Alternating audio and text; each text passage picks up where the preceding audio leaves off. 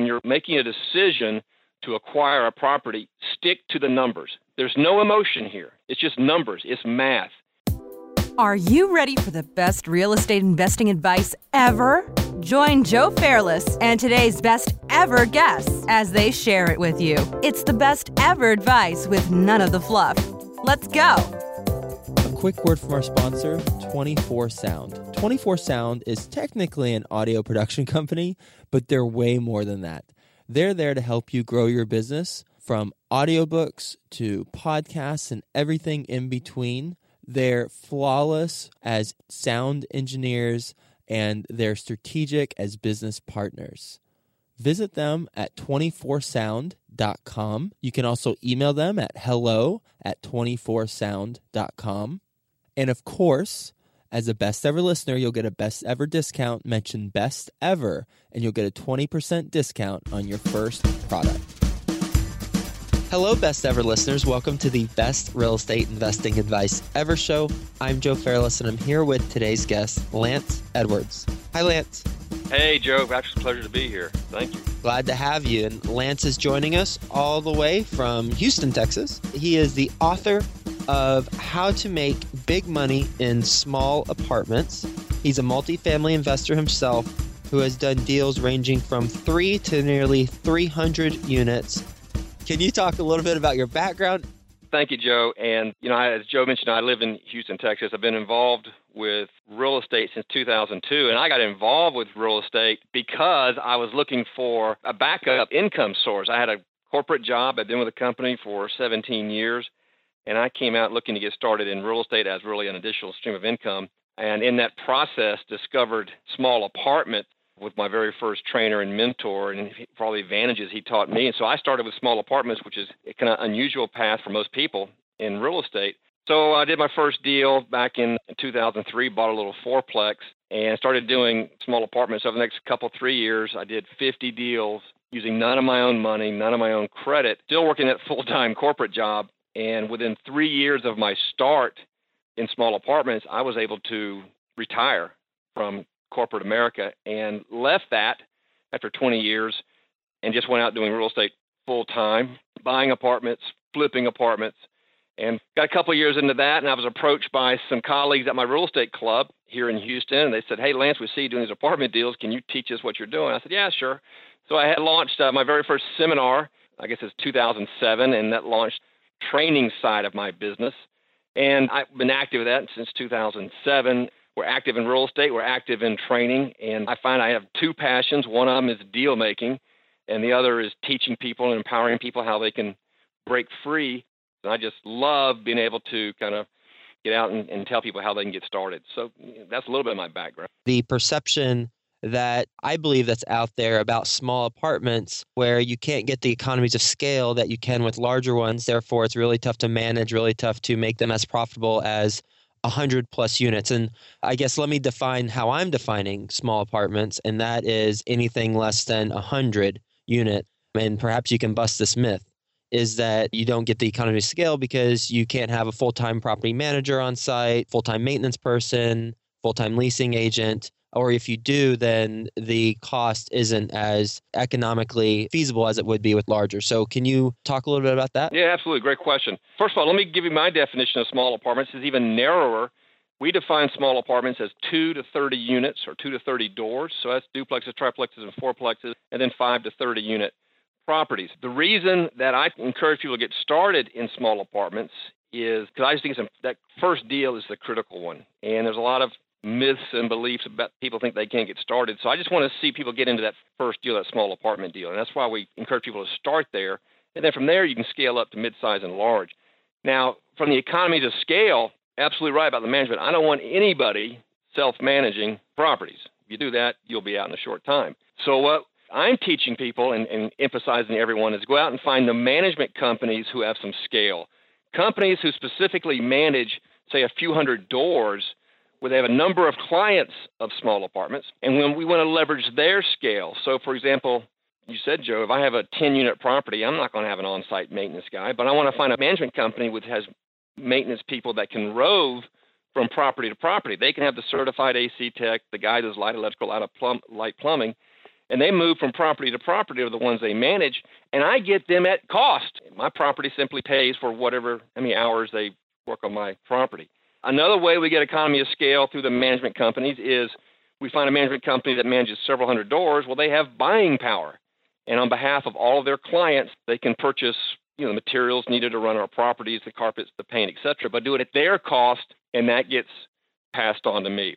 So that's the way we want to create that economy of scale, is through the management company. And the last part I emphasize here is when I talk about property management, I don't mean hiring a person who does property management, but hiring a company who has staff and processes and systems so you can tap into their economy of scale while you're doing your small apartment deals. Let's talk a little bit about what you mentioned before, and I'm sure this piqued every Best Ever listener's curiosity. I believe you said 50 deals, right, with none of your own money or credit. Now, whenever I hear that, I'm like, wow, that's incredible. But then I'm naturally skeptical, as I'm sure a lot of people are, because I know it costs money to do the due diligence. I know it costs money to hire an attorney. So even if the down payment isn't out of pocket, I know there's money that is required, and perhaps there's a way to not have that cash outlay.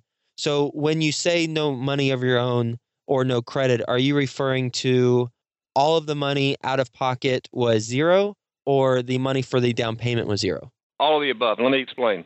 Because, where you're going to need funds in the transaction, it could be a down payment, it could be rehab funds, it could be the procurement funds, could be the due diligence funds, etc. There's three primary sources that we turn to when it comes to funding deals. One is the seller. We do lots of seller financing deals. I think probably half our deals have owner financing, where the seller's carrying back monthly payments instead of a down payment. Another source we go to for our funding is private investors. And specifically, if I want to narrow that down, I'll tell you right now, the single largest private investing group when it comes to small apartments is self-directed IRA investor holders. And they will invest their retirement monies literally in your project. And then the third source is partners. And these are partners who can be brought in. Either they're going to put up the down payment money, they're going to even guarantee the mortgage if you're going to get bank financing, and they can put up the due diligence money as part of the due diligence of the process. And the way they view it is it's basically an insurance policy to make sure they're going into a good deal.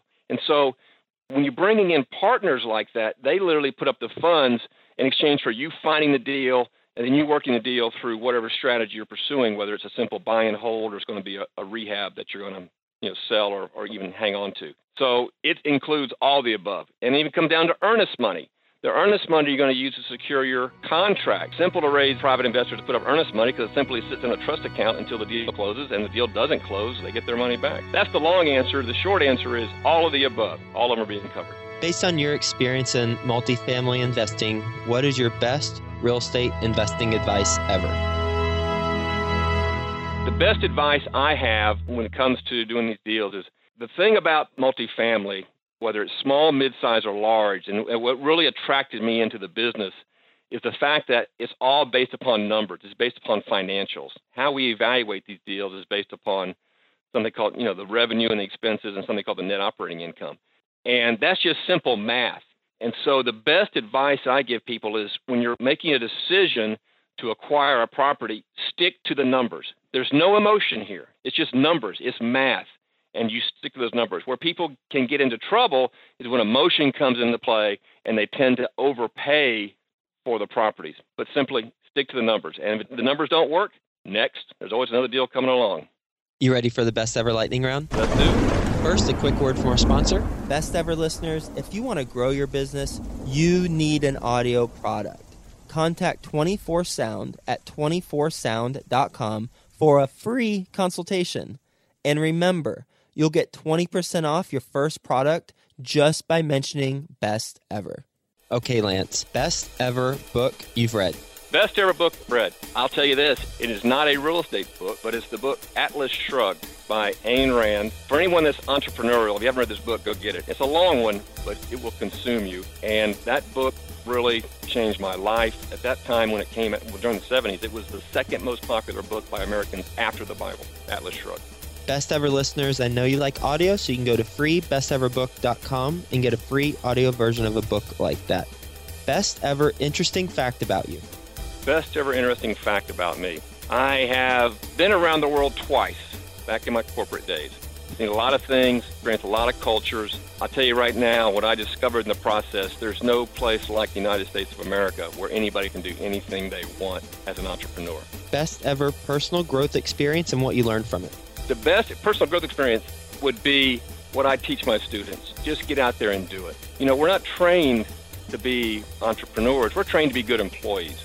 And so the best personal growth is when I finally kind of broke from the shackles and said, I'm just going to start doing it, and I'm going to figure it out along the way. And from that point, that's when everything started changing for me. Just take action, just do it. Best ever success habit you practice. My best ever success habit is I have what I call my daily mindset routine. I start off each day with a routine that is to get my head clear, silence the little voice, silence the fears.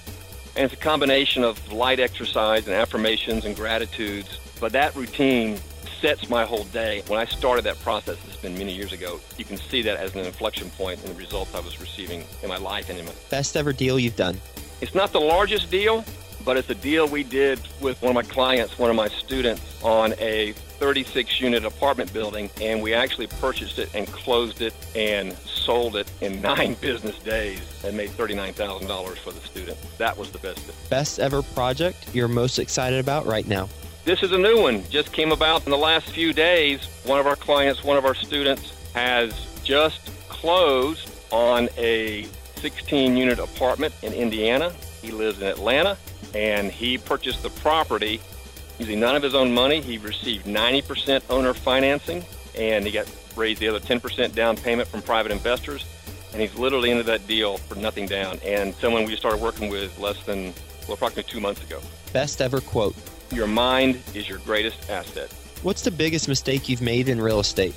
I will tell you this. I don't like to call them mistakes. I call them learning experiences. But I would say not getting started sooner and all the procrastination, just not taking the action. That's the biggest mistake I've made, and that's what I see too many people doing as well. Lance, what's the best ever place to reach you? We have a website that you can go to, and let me give you the title of it. It's www.bigmoneyinsmallapartments.com, and that's where you can get access to my best-selling book, How to Make Big Money in Small Apartments. But if you go there, bigmoneyinsmallapartments.com, you can get access to the book. If you want to reach my office, you can dial us here at 713-476-0102.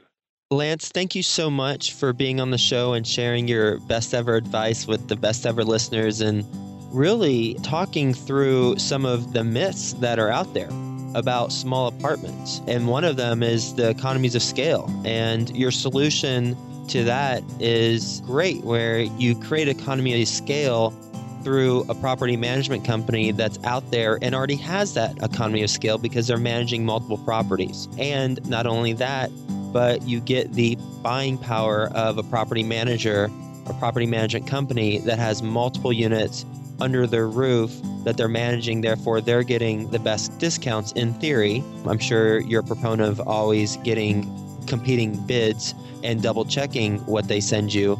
But in theory, they're getting the discounts because they're buying the most locally and they have those connections, especially if you're a remote owner. The property management company has the relationships and the friendships with the local businesses and are really going to work that angle for you. And then also ways to get deals for little or no money out of pocket. And you had mentioned those 3 ways: the seller financing deals, the private investors, and the business partners who want in on real estate. So thank you so much for sharing your advice, being on the show, and we'll talk to you soon.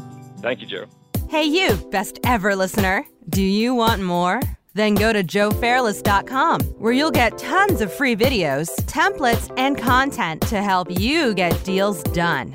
And remember to subscribe to the Best Ever Show in iTunes so you can keep getting your daily dose of the best real estate investing advice ever.